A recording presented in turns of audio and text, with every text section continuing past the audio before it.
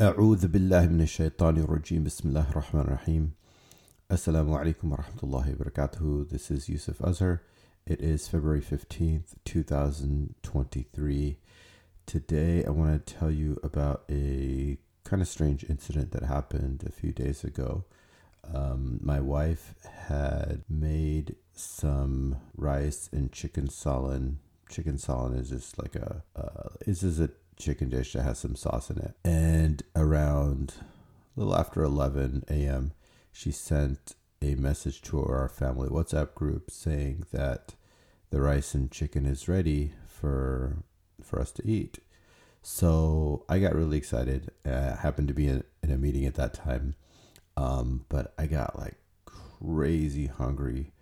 I don't know if it's because I was just going to get hungry anyway or that message made me hungry, but I was just like really, like I was almost in pain. I was in pain, actually. But I was in the middle of this meeting, and I was just like, oh my God, I cannot wait for this meeting to end. I want to go eat that rice and chicken. So anyway, the meeting finally ended, and I went out to the kitchen from my home office, and I got the rice and the chicken. I grabbed a spoon. I started eating, and it was, mashallah, it was really, really good. And I was just, my wife's a really good cook anyway, alhamdulillah. But this dish was great, and so I was sitting there enjoying it. I'm chewing away, savoring each bite, and all of a sudden I get this like horrible taste in my mouth. And I knew instantly what it was. I had bitten into a clove, a whole clove. And so the immediate sensation was just the horrible taste in my mouth. But right after that, I was like, oh my God, I feel so bad. I felt bad, but I couldn't exactly put my finger on why I felt so bad. It reminded me of, in my childhood, well, the first thing it reminded me of was how my brothers like to call the whole spices in Indian dishes.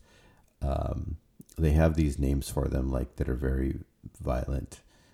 Basically, they're named after different types of weapons. So they'll call black pepper bombs, and they call cloves, they call them missiles, and they call cardamom hand grenades, or it's something along those lines.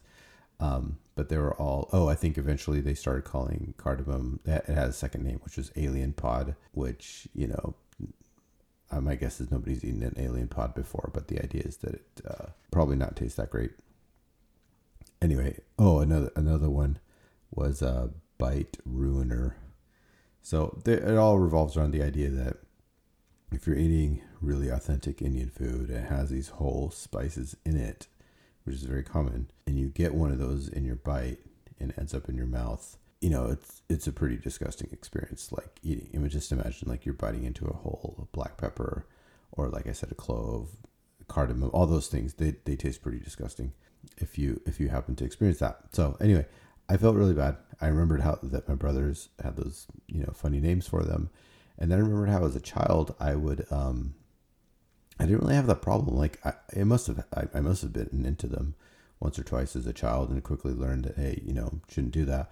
But in those days, I would almost always eat with my hands, which is a tradition in Indian culture. You wash your hands and you eat with your hands. And it's actually really easy to pick out those spices. Not just that, like also bones. Like if there's some dish has even little pieces of bones, you could tell right away, like you feel it. And you just over time, just kind of automatically, look for those things and make sure you just pick them out. And it's just not even a big deal. So as a child, I would do that and everything was fine. And then my brothers, my three younger brothers, they, for whatever reason, they weren't as tolerant as I was, I guess. And I think what probably happened was they would probably get those whole spices in their mouths a lot more frequently than me, I think.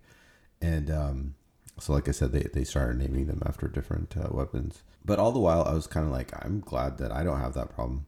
And then then I got married, and my wife is Afghan, and with Afghan food, they typically don't put stuff into the food that you're not really supposed to eat, other than bones, I guess. Like if it's in your plate, if it's in the dish, it's, it's fair game. So my wife had a little bit of transition with just getting used to like having those whole spices in my mom's cooking. Obviously I grew up with it, so I had, no problem for me at all. I was a little surprised that my wife had that opinion that she sided with my brothers. But I also get it because she wasn't used to it. But over time, she actually started liking Indian food like a lot, enough that she wanted to learn how to make a lot of these dishes. And so she learned them from my mom and started making like biryani, khichdi, and just different salans. And eventually she learned specifically chicken salan from my aunt that totally uses whole spice in it, but it tastes really good. I mean, like all these dishes taste really good.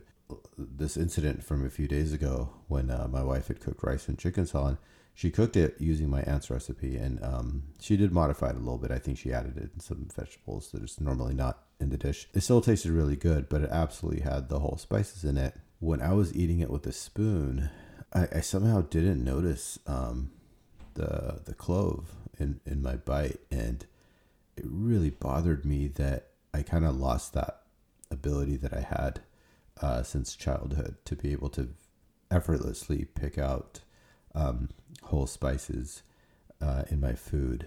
And so, there I was suffering from this inadvertent attack by the clove in this case. That basically it certainly did feel like an explosion of bad flavor in my mouth, and that was a signal that I'm no longer